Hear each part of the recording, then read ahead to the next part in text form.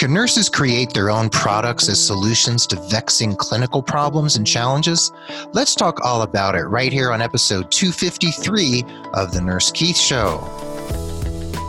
Well, hello and welcome to The Nurse Keith Show. I am so grateful you're here, whether it's your first time tuning in or you've been hanging out with me here on the airwaves for months or possibly even years. Thanks for being part of the growing Nurse Keith Nation. This podcast is all about you and your nursing career, and I'm here to share education, ideas, diatribes, and informative interviews like today's with some of the most inspiring people from the worlds of healthcare, nursing, medicine, and beyond. And did you know you can leave a rating and review for the Nurse Keith Show? That's right. Head over to iTunes and Apple Podcasts. It really helps other people find the show when you rate it 1 star to 5 stars and leave a testimonial. And if you let me know you did so, I will thank you on air and read your review for all to hear. Meanwhile, if you want to see the show notes for this episode, you can follow along at nursekeith.com/the word episode and the number 253. Today, we're welcoming friends of the pod, Tofiki Ghaffar Shaner and Joey Ferry of Frontier Health Resources, nurse inventors and innovators from the Bay Area. Welcome to you both, and let's get right into it. So, Joey, how can nurses be convinced that they hold the solutions to important problems in their own brilliant minds? That's the question. So, and we do. It's amazing. So it's one thing, nurses, we are the most creative profession. We're the most insightful a lot of times when it comes to bedside workarounds and just coming up with solutions on the spot. We have to do this in a very quick manner because of the type of profession we're in. And a lot of times we do this without even thinking. So we constantly encourage folks to tap into that and explore that element of what we're already doing and trying to hone those skills and think about things more outside the box. Because we're already doing these things, now how can we sort of shift our brain to focusing on them and calling it creativity or innovation or things like that to help drive healthcare. Right. And there's so many strategies to deal with all these problems. And you know, I've talked about this with other guests on the show, that oftentimes it seems like clinical devices and the things we use in patient care are designed by people who have no idea what patient care is like. Yep. And that's a real problem. And one of my recent interviews, we were discussing this idea of why aren't nurses involved in like that early prototype period when companies are designing stuff. So Tofiki, is this your first foray into actually inventing something and bringing a device to market, or is this something you've done before? I would say this is my first foray with making a device and working through the prototype to product phase. I've done other creative things, but nothing of this large endeavor and nothing of this extensive and exciting that I've been a part of. So it's been kind of a fun ride. That's cool. And what's the fun part about it? Like, people might think, oh, inventing something and building a prototype sounds really stressful, so we can talk about the stressful parts, but what's fun about like coming up with cool ideas and making them happen? So I think the fun part is about taking something that you've been sitting on in your head throughout your career since your nursing student experience, like, ooh, this could be improved by XYZ, and then getting to actually see it in your hand and play with it and actually touch it, see how it interacts with the environment that you're placing it in, or giving it to somebody else who has no idea that you've been working on this for years and years, and then seeing them go like, oh my God, where has this been? So getting that feedback, getting that immediate, like instant gratification from creating something that has value. And sometimes, there's hit and misses, but at least you created it and you get to get in your hand. I think that's the fun part about making something that goes from your imagination that you were dreaming about to actually getting it in your physical hand. It's exciting every time. Yeah. Joey, do you agree? Is that the fun part for you, or have you counted other parts that are really like exciting or really light you up? No, I agree 100% that to me is the most exciting part. It's seeing the look on other people's faces. Obviously, there's a lot of fun parts in between, but there's nothing like creating something And in fact, at one point I was curious, maybe getting a check in the mail is more exciting. But what I realized very quickly is that doesn't matter. It's when you hand someone the device and you see the look on their face, there's nothing like that feeling. Okay. Well, there might be someone sitting out there listening right now who thinks, well, what device did they create? So, Tofiki, would you like to give us a quick primer on Safe Seizure and what it is, and then how it all came to be? Yeah. So Safe Seizure, for all of us who've worked at the bedside, there's always been this idea of how do you keep your patients safe if they're at risk for a seizure, if they've had an active seizure outside the hospital, or they're on medications to prevent them from having them because they have a seizure history. So Joey and we were coming up with the idea of what are we currently using at the bedside? So for us and most people around the nation, it's using seizure pads that do not fit their current workflow and do not fit the beds that they have. And so management will buy a few due to their expensive cost and all that.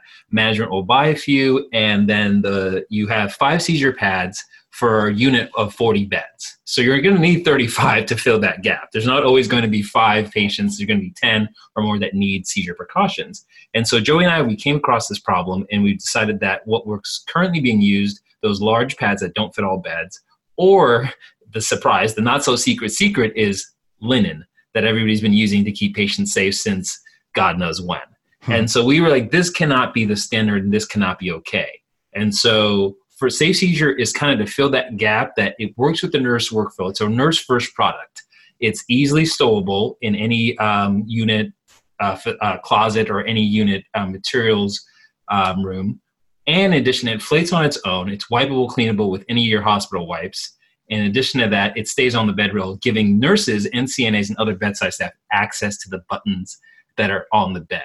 That's the kind of biggest part, is that the bigger pads and the linen, they cover up the buttons. So if I need to give my patient a large potassium pill and I want to bring their head up, how am I supposed to do that if I don't have access to the buttons? And so when we were creating this, we wanted to make sure that this wouldn't be a hindrance to the nurse workflow. It would complement it, a glove to hand kind of fit, and it'd be perfect for that. And so that's what Safe Seizure does, is it keeps patients safe, and it fits the nurse workflow, that it's kind of a no-brainer. As soon as you get it on your patient's bed and use it, it's solving so many problems that the other products that we've had out there, that have been out there, have never solved. I see. And someone out there might be thinking, well, a lot of beds are different. So if you order Safe Seizure, how do you know it'll fit the bed that you have on your unit or in your facility? Yeah, so this is Joey, and that is actually when Tofiki talks about the beginning stages of the development, from a bedside perspective, we were fortunate. Our hospital had close to 10 different beds. And so we knew that this product had to be universal.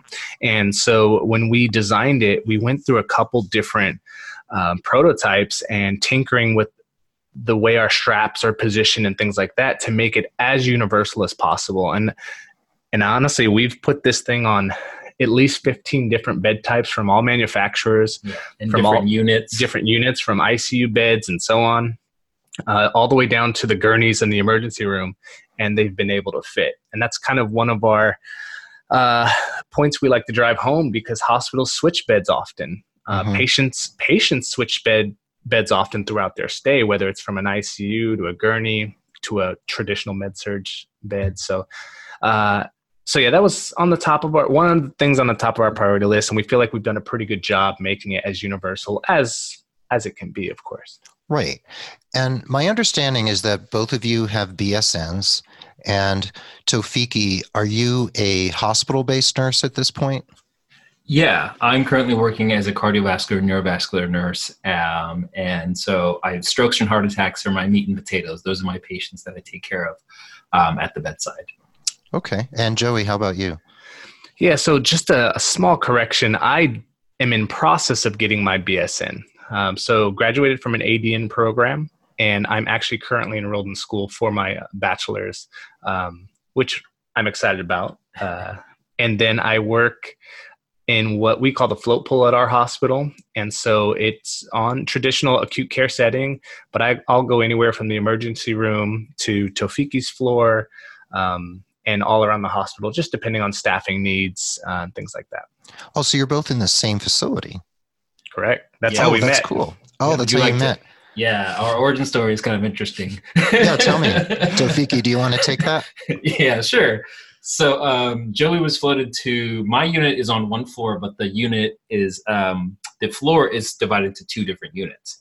I was floated to the other unit for the night, and Joey, being part of float pool, was also floated there. And so my job was kind of a resource nurse. I was just going around breaking nurses and helping them with whatever they needed help with. And I see this guy, we're about the same age, and we started talking about smartwatches. And we were talking about, hey, this new Samsung smartwatch is coming out in a few months or something like that. I'm a tech person, so I've had 5 or 6 smartwatches in the last 4 years or so. And so he was thinking of getting one. So as opposed to doing our work, we kept talking about smartwatches all day. The rest of the staff were just looking at us like, what are these guys? What are they doing? Our patients were fine. They didn't need anything. But everybody else, when you start talking, you get excited in the room. They just kept looking at us, and it was kind of funny. And so we were like, wouldn't it be cool if nurses were able to communicate with each other via smartwatches? Wouldn't it be cool if I was able to see some of my patients' vitals and their EMR on my watch? And that's how, so I pulled him aside and wanted to trusted him enough to show him what I'd been working on for a couple of months. So we went to get some coffee, and I said, hey, this is what I've created. And he said, it's good, but it could be better. And so in the first few minutes of showing somebody something you've been working on for 6 months, you could take that as like a negative thing. But when you're an innovator, where you're a creator, you have to be open to people's feedback, whether good or bad. True. And so him saying it's good, but it could be better, and me being open to it, led us to the Safe Seizure product that you see on our website and that staff are using today. If I'd been shut off and said like, oh, this guy doesn't know what he's talking about, and just take it as a negative thing, this would not be here today. And so it's important to have that moment to be open to somebody who has positive feedback, and they come from a creative perspective also. So I didn't take it as a negative thing, because him and I spent the next 4 hours after work basically coming up with the prototype that is what the product that we have today. And so going from smartwatches to Safe Seizure with the span of like 8 to 10 hours of working and staying at a coffee shop was amazing. Wow. So Joey, for you, when you saw this prototype, and obviously you'd already had this nice connection with Tofiki from the start, meeting on the unit, when you saw that prototype, did bells go off in your head? Like, wow, this is pretty cool, and we could take this to another level. Absolutely. So the thing that drew me in to this, it's a problem that immediately when he showed me, as a bedside nurse, it resonated, because I too am frustrated with using blankets as a solution for various reasons. But it resonated on that level from a nurse perspective, but also the creative side of me said, awesome. Like, here's another guy who's trying to create something and invent something and solve a solution. All of those combined, I was blown away already. I was like, this is awesome. And then on top of that, I seem to think that I have a knack for looking at things and then thinking of ways from a different perspective. It's your designer brain. Yeah, I have sort of a designer brain. I'm very detail oriented. And so when I saw what he was doing, I could see so much potential in it. And the fact that it resonated so strongly with me, I was like, oh man, I think if we maybe look at this from a different angle, think about it this way. And then I just was so excited to be a part of it, and that he was willing to bring me on to be a part of it. And so it was really a really cool moment, actually. Right. Now, Joey, did you have to sign a non-disclosure agreement written out on a napkin in the coffee shop? Did you have me sign one? I don't think I did, which is God. I know. I think I got, and I'm being frank here, I think I became head over heels with Joey. And I was like, this guy gets me, and him and I are clicking. So let me just put it out there on the table, which is, for others listening, sometimes you have to take calculated risks. Totally. And I think it was a calculated risk that, like I said, I felt like, because he talked to me about other ideas. This guy's Joey's done a lot of other businesses some of them have kind of crossed over into healthcare. Some of them have been independent of healthcare. And so I think because of his experience and his innovative and designer brain, I was okay with showing him, but those are the risks that you have to kind of calculate on your own when you're making those things. And I think it worked out. Luckily, Joey's a trustworthy guy, and so no napkin NDA apparently. No napkin NDA at the time, but in hindsight, it's probably been good to have. Well, now that we have this interview, we basically have a substitute and AirSat's non-disclosure agreement. Exactly. Hey, I see I'm getting teamed up against here. Oh, sorry. We can team up against Tofiki in the second half of the show. All right, great. Speaking of the second half, we're going to take a break shortly, but I wanted to ask another question. So for both of you, and let's start with Joey, has there been a significant roadblock or something that's come up along the way that you think other people thinking about doing something like this might want to learn from you in that process?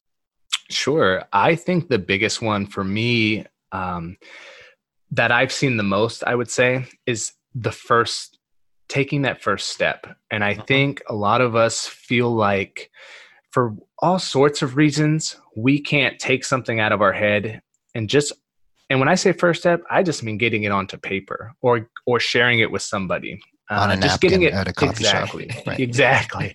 Getting it out of your head. And once you take that first step or those first two steps, you'd be surprised at how much that idea will take on for itself. And it'll sort of start to build its own momentum. And so that's the thing I find for me is one, the most common, but sometimes the biggest barrier when people talk about creating something or doing something. Because once you can break through that wall, a lot of times you have the momentum of whatever you're working on to help you break through all the other walls. And so share your idea, whether it's with a non-disclosure agreement or not.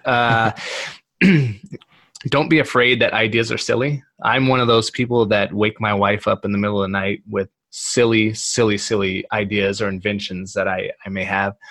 And I'm okay with getting shot down 100 times and saying those ideas are silly, because I feel if I share 100 ideas, the odds of having one that stands out is much greater than if I try and hoard ideas in the fear that none of them may be good, if that makes sense. Right. What's your wife's name, Joey? Aaliyah. Aaliyah. So if you're listening, you might want to invent something to prevent Joey from waking you up in the middle of the night. But we'll talk about that offline. Yeah, that sounds, yes. What can make Joey save his ideas for, after the alarm clock goes off? After the alarm clock, after 6 a.m. You're onto something, Keith. I think I am. And Tofiki, would you echo what Joey said, or are there things that came up for you even before Joey was on board with this whole process? Because you had 6 months prior to meeting him. I think for most people, the other barrier is finding time to work on your passion, right? And so finding time to go, okay, I have this idea and I want to get it out of my head. Where am I going to find time to sketch it? Where am I going to find time to work on a 3D model or whatever it needs to be? And I think it's kind of, unfortunately, we have a lot of time, but because of modern day, everybody feels like they're always busy. There's a sense of, and there's I think this was not, I don't remember where I got this from, but it was it's prior to the modern day century, wealthy people would say, I'm on vacation in the Poconos, or I'm going to the Caribbean islands. And that was the sign of wealth was a sign of free time. And today, now that we're in the post.com boom and a lot of Silicon Valley CEOs, they talk about how busy they are. They have 10 different companies they're working on. And so that has trickled down to the average person just like ourselves. Everybody feels like they're busy, and the busier you are, the more value you seem to have in today's society. And that's the perspective. And so a lot of people feel, whether they are busy or not, they feel this social pressure to say that they are. And I'm saying, I think we have time in between binging the latest episode of whatever on the streaming website, in between our commutes, whatever. There is time to listen to a podcast like yours, Keith, and gain education. There is time to flesh out your ideas. It doesn't have to be a 4-hour session like we did at a coffee shop. You just need to work on something about 20 to 30 minutes per week. a lot and say, honey or family or whoever significant other, or to yourself in the mirror, Friday between 1 and 1:30 is my creative time. I'm going to work on that. I'm going to get that idea out. And the other part that I think barriers people have is they feel like they have a lack of skills. Mm-hmm. I don't know how to do 3D rendering. I don't know how to do Photoshop. And the kicker and the greatest thing about being alive at this time is there are so many people out there on the internet that you can use as resources to fill gaps in your skill set. I'm one of those folks. Again, I have a very creative spirit, and I love working with things like Photoshop and design. But what we've realized is, sometimes you just don't have the time, or you need to be more efficient with your time. And as much as I would love to learn Adobe Illustrator, because it's so much different than Photoshop, as much as I would love to use that, sometimes I don't have the time to put in the hours to get to the skill level that we would expect from our business. Mm-hmm. I don't have that option. But like he was saying, to be in 2020 starting a business, you have resources for everything. We just utilized some resources to spruce up a PowerPoint. Not that we couldn't do that, but it just takes that off of our plate. And you can outsource these things to so many different online platforms that offer these sorts of things. Anything from a logo design to a PowerPoint presentation, 3D rendering. 3D rendering. We've done most of our 3D rendering in-house. Yeah, Joey's really, really good at that. I've been fortunate to have time in the past to get a little comfortable doing that. But if it's something more complicated, we have no problems handing that off to someone else so that we can free up our time to do the things that only him and I can do. Yeah. Right. I've experienced the same in my business. So I outsource certain things that I just don't have time or even interest in learning how to do, because you can't learn everything. No. So when we come back from a quick break, I want to talk more about how we go about setting up businesses. Like, how do you actually go into business? So if we could talk a little bit about your experiences of doing that, that can be very intimidating to people as well. I also want to talk about nursing school and what we do and don't learn in nursing school. And also any projects you all have coming up or goals that are non-proprietary that you can share here on the air. So we'll be right back with the second half of the Nurse Keith Show, episode 253. So now we're going to take a pause for the cause for just a moment. Please consider becoming a patron of the Nurse Keith Show, just like other listeners who value the show so much that they want to give just a little bit each month to support the work we're doing here. When you pledge, you not only get the satisfaction of helping produce and support the show, you also get some pretty nifty premiums and gifts directly from yours truly. Just head over to patreon.com/Nurse Keith to read all about it. That's patreon.com/Nurse Keith. Also, please consider signing up for my newsletter at nursekeith.com so that you can receive my bi-weekly message just for you.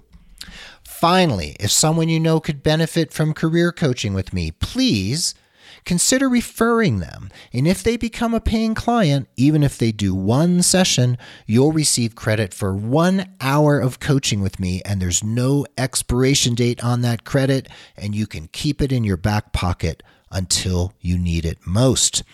Remember that you can refer as many people as you like and continue to earn those coaching credits over time. What a deal! Those are my sincere asks of you, dear listener. So now let's dig back into today's topic. All right. Thanks for hanging out here on the Nurse Keith Show. Thanks for coming back for the second half of episode 253. We're talking to Tofiki and Joey of FrontierHealthResources.com. You definitely want to check them out. And make sure you go to the show notes at nursekeith.com/episode 253.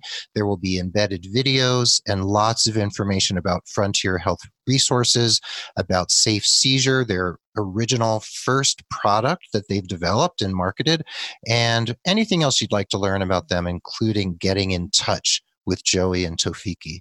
So thank you both for hanging out with us here today. And let's talk a little bit about starting a business. Now, back in late 2011, I was hanging out on Twitter and I met a couple cool nurses, and we started having Skype conversations, and we launched RNFM Radio, our first podcast, which was actually one of the first nursing podcasts. And we formed a company, and we didn't even meet in person for months and months later. We didn't live in the same parts of the country.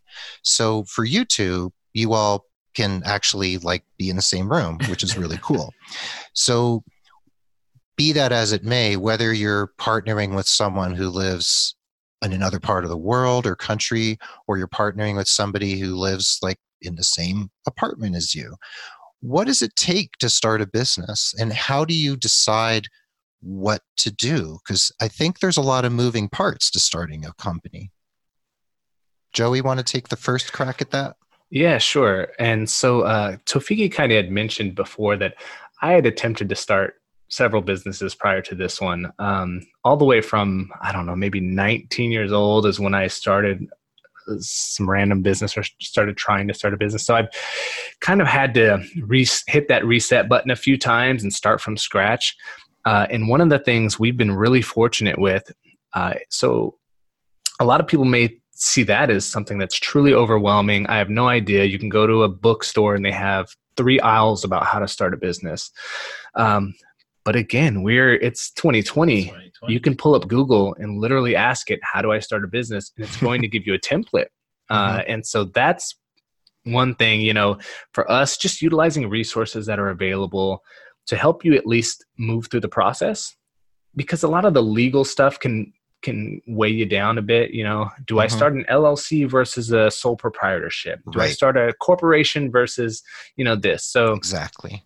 And then at each of those steps, you really have to take that time and review each thing so that you're setting yourself up for the future. But again, it's once you get that ball rolling, it's not as difficult as it may sound. Things like LegalZoom.com, you'd be surprised. You can literally create. I just helped my brother start his own LLC 2 weeks ago. He just got all this paperwork in the mail, and we did it on my laptop. So you could do this at a coffee house. You can do this from a remote location if you have 2 business partners. So just don't so many do it resources. on a napkin, right? Do not do it on a napkin. Those will get lost and greasy. Right. It's never a great idea. So for me, from my own experience, it can sound a little intimidating when you're looking at it as a whole, and you're saying words like IRS. You kind of get a little nervous. C Corp or statement, or what's the Secretary of State, you're filing and you're doing all these things, just taking them step by step. And there's plenty of resources that kind of help you with that. Yeah. So. And Tofiki, had you encountered creating a business before, or was this completely new to you? It was completely new. It was learning on the run, kind of, as they'd say, just learning as I go. And just in time learning, we say. Just in time, right? Exactly. Just in time learning, and having to figure things out on the fly, finding links to send each other and says, this is what it says about starting an LLC. This is what starting a partnership means. What roles do we all get? And that's the other part about starting a business, especially when you have a partnership, is how do you divide roles with one another, and are you defining roles with the lawyer in the room to make sure he's getting this percentage and means this task. And when you're a startup, to be honest, you're just kind of playing it by ear. When you have a kind of good partnership, it's like, hey, are you free to do this month, and are you free to do that this month? And for other people, maybe you do have an established business, maybe you're merging them. That's when you want something with much more legal structure, stuff like that. But when you're starting a startup, which most people are doing, you just kind of play to each strength. I know he's good at graphic design. He's good at networking. He's good at doing all these other aspects. So I trust him with those aspects. And there's other aspects in my own strengths. So we kind of play back and forth. With starting a business, I think in addition to knowing what to call your business and doing DBA, doing business as, and what type of tax structure you're going to have, when you have a partnership that might be in person or on the internet, defining roles is super important, and making sure that you both are clear with each other and having clear communication so you know who's in charge of something is important. Well said. Now, okay, who's CEO? So speaking of which, we are still a startup, and so we haven't truly identified things like CEO because it's just him and I, and we co-founders. We are just co-founders, and we like that aspect of it currently right now. we've had people with interest of joining the company that want to know those sorts of things. What is your business structure? And for him and I, we hold each other to the highest level of accountability between one another and hold ourselves. And so at this point, to have any titles, we understand the importance of it when we're talking to an investor or other people in the business world, because you look more structured and things like that. But we're perfectly comfortable, I think, right now in our process and our workflow, to not necessarily need those titles, labels and stuff. And labels. We both, the work is split down the middle, and everything, all the sweat and tears are split down the middle as well. So all the sleepless nights are. Right. But you know what? We have a unique relationship like that. Not everybody has that. And so like Tofiki said, depending on what type of business relationship you're in, that's also very important to nail those things out in the beginning. Yeah. Because down the road, it can get a little funky. Are you the COO? Are you the CEO? Those kind of things. So, but when the time is right, him and I will sit down, and it's not unheard to have two CEOs. So, right. And I think it's about, sorry, this is Tofiki here. And it's about clear communication. So I think the communication is much more valuable than the labels. And so if him and I are communicating who's doing what task and doing what, and each of us understand that, it's much more important. And so, and I know a lot of people, when they start their business, it's exciting to give yourself these titles and to give yourself these roles. But when you're partnering up with somebody, I'm much more excited in who's doing the work and making sure things get done to push the business forward, as opposed to having a fancy thing on my card that I can show people. Right. That's true. And I remember watching the movie The Social Network. You remember that? Yes. It was sort of semi-fictional about the start of Facebook. And I remember when Mark Zuckerberg chose to be CEO of Facebook, he had a card printed, and on one side it was his name, on the other it said, "I'm CEO, bitch." So, it's like he took that pretty darn seriously. Yes.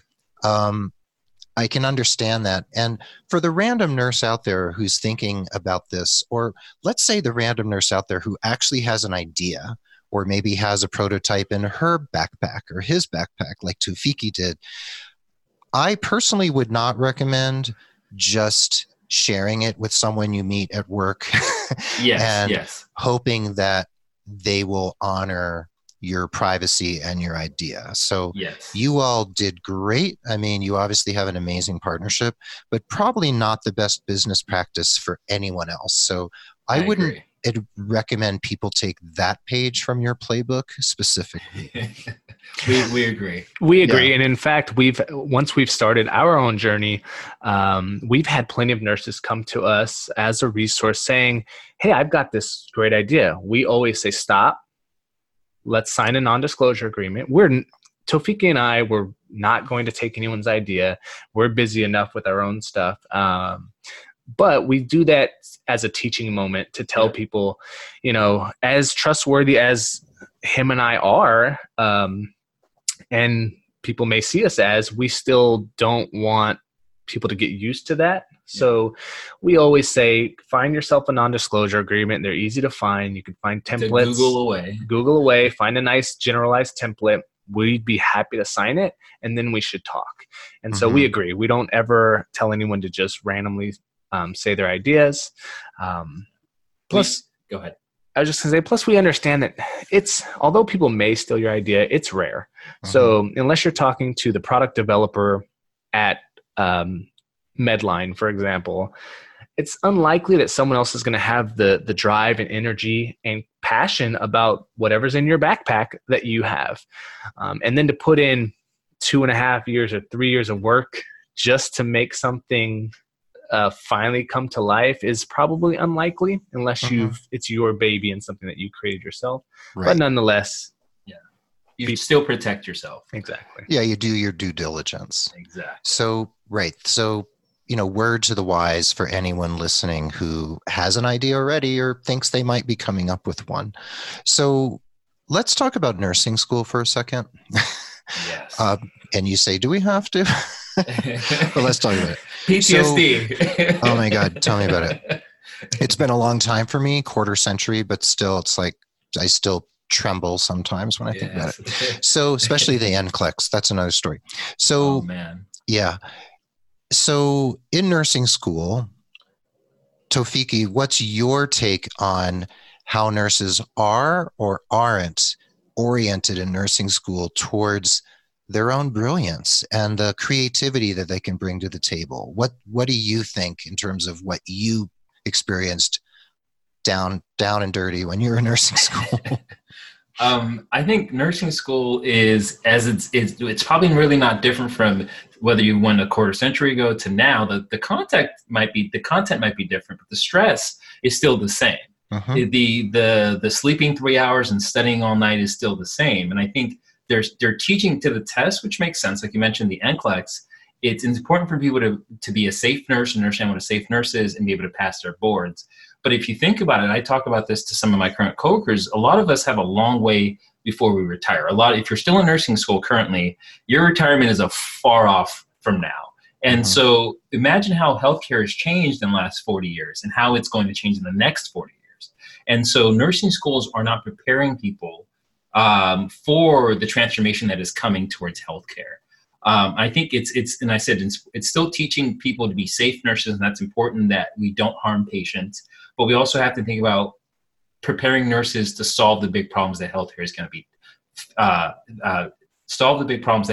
be, facing in the next 40 years, whether it be competition from Silicon Valley, whether it be competition from the Waltons, Walmart, Amazon, wherever that's coming from. Nurses, the bedside nurses, are the ones who take care of patients. And so teaching skill sets that encourage creativity, they encourage problem solving, not just the medication problem solving, not just the airway, breathing, circulation problem solving, but the inventive problem solving. Like, we need to make a device that works for patients that live in their homes, for patients that are in different settings, not just the hospital setting, that make their lives better, that keep them out of the hospital. And I think nursing school can feed patients. I think nursing school can feed students those type of inklings so they can leave nursing school going, you know what, I'm a part of the healthcare industry, not just at the bedside industry.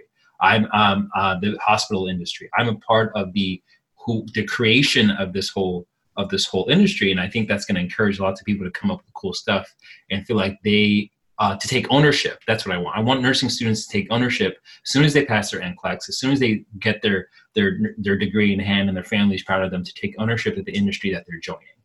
Yeah, I often talk about the concept of intrapreneurship rather than entrepreneurship. And entrepreneurs are those staff people, no matter where they work, it doesn't matter what industry, but let's take healthcare, who take ownership of their job. And they don't just do things the same way everyone else does because that's the way we've always done it. They're thinking creatively and innovatively, and they bring potential solutions to the table. So that's how I see the function of an intrapreneur. I love that. We have, all three of us, switched over. Well, you all are still working clinically, but we're also entrepreneurs. We're out there with our own businesses. So we can take those skill sets and use them in both venues, in both milieus, depending what we're doing and who we're with and where we're at. So if there's a listener out there, if you've been in a nursing program or you are in a nursing program and they actually are talking about entrepreneurship and intrapreneurship or innovation or creativity, please email me at keith@nursekeith.com. Tell me what that experience is, because I would like to know.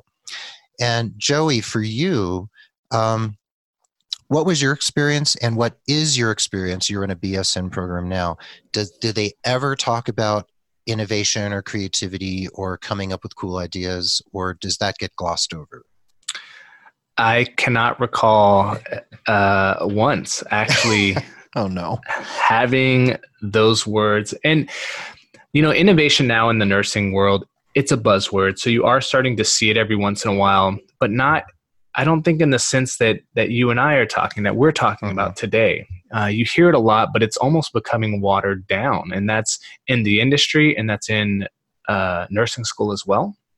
And I think we need to take back that hold of that word and actually take control of what we mean by innovation, like Tofiki was meaning about driving healthcare and sort of seeing around the corner to create change.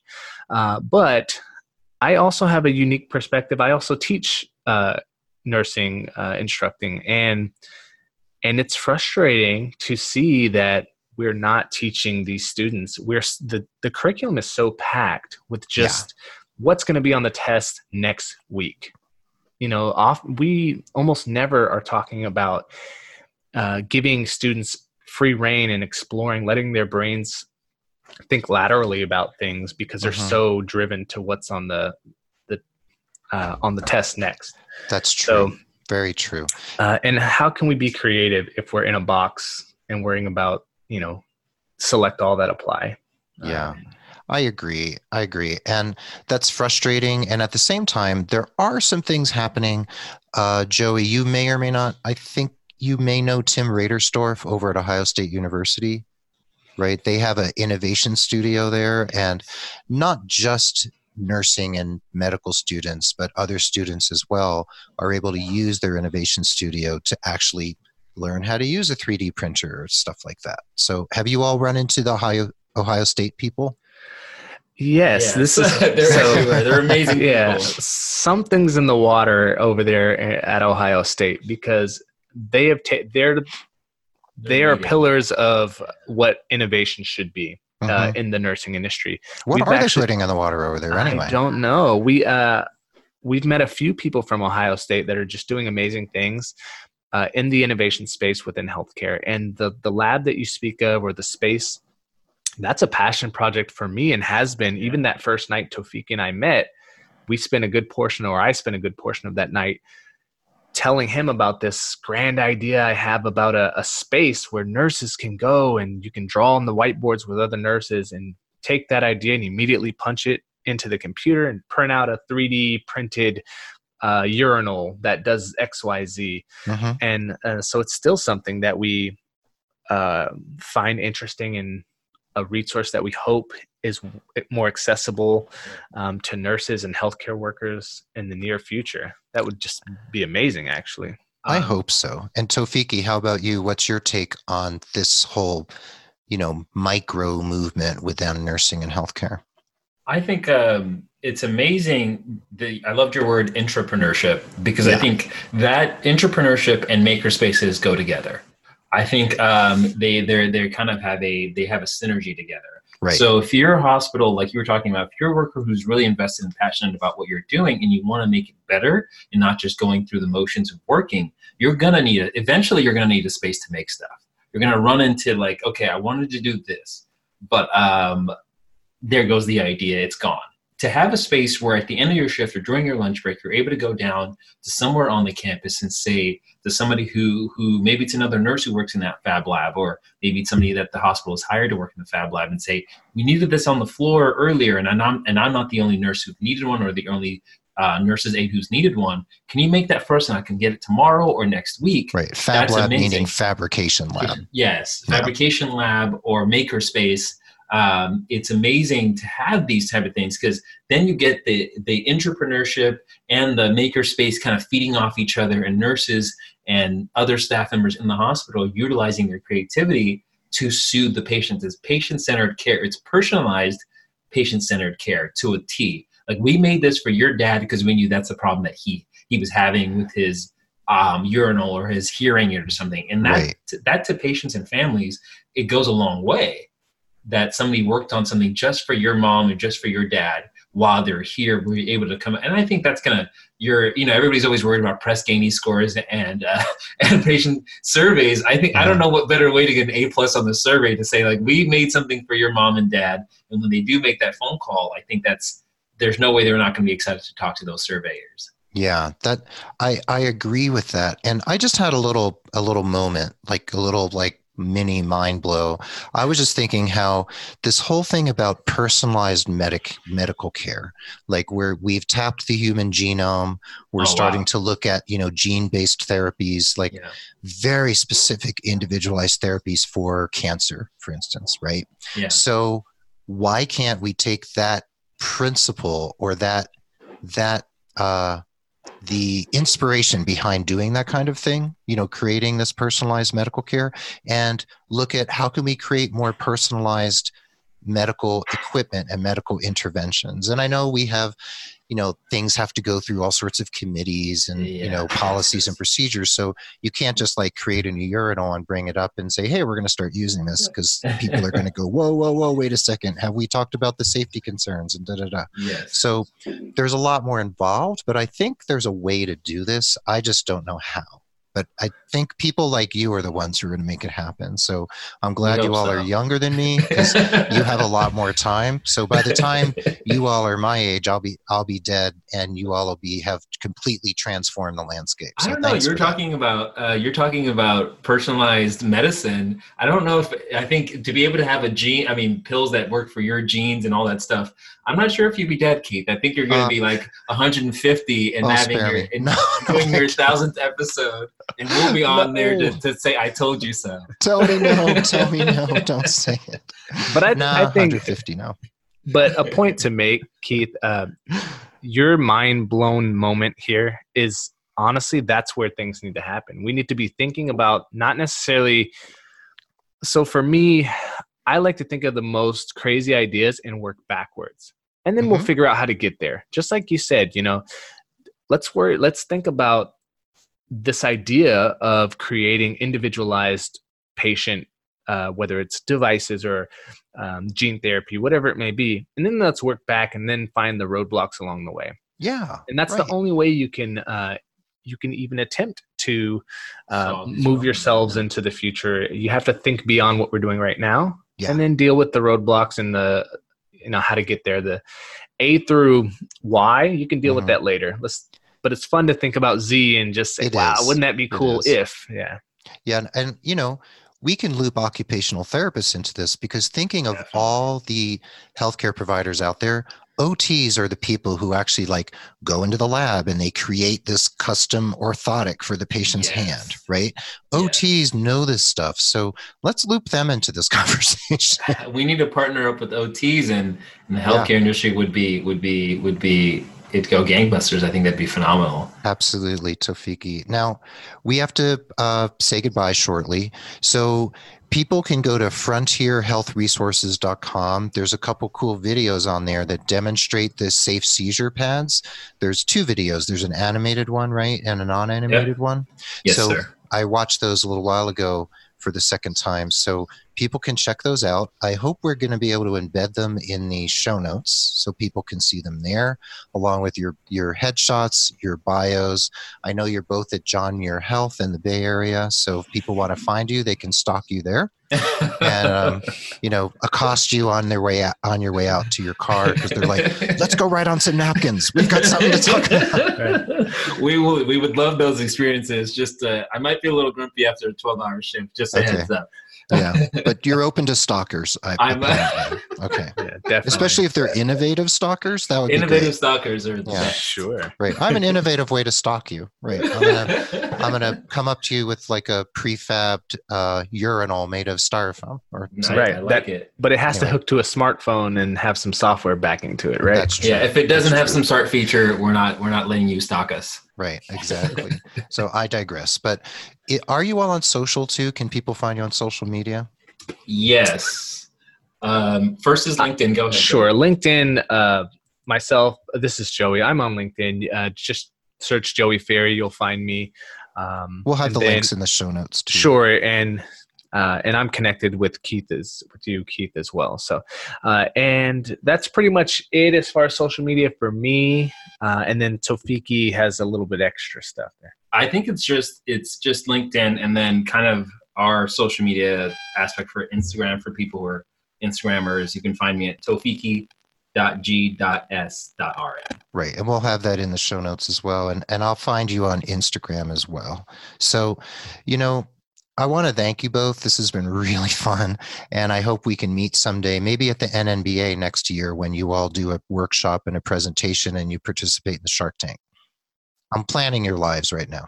I appreciate that. Yeah, I know. I've been trying to tell them all about it. We're coming. We're going to be there, and that's going to be an exciting conference to be at. That's great. Okay.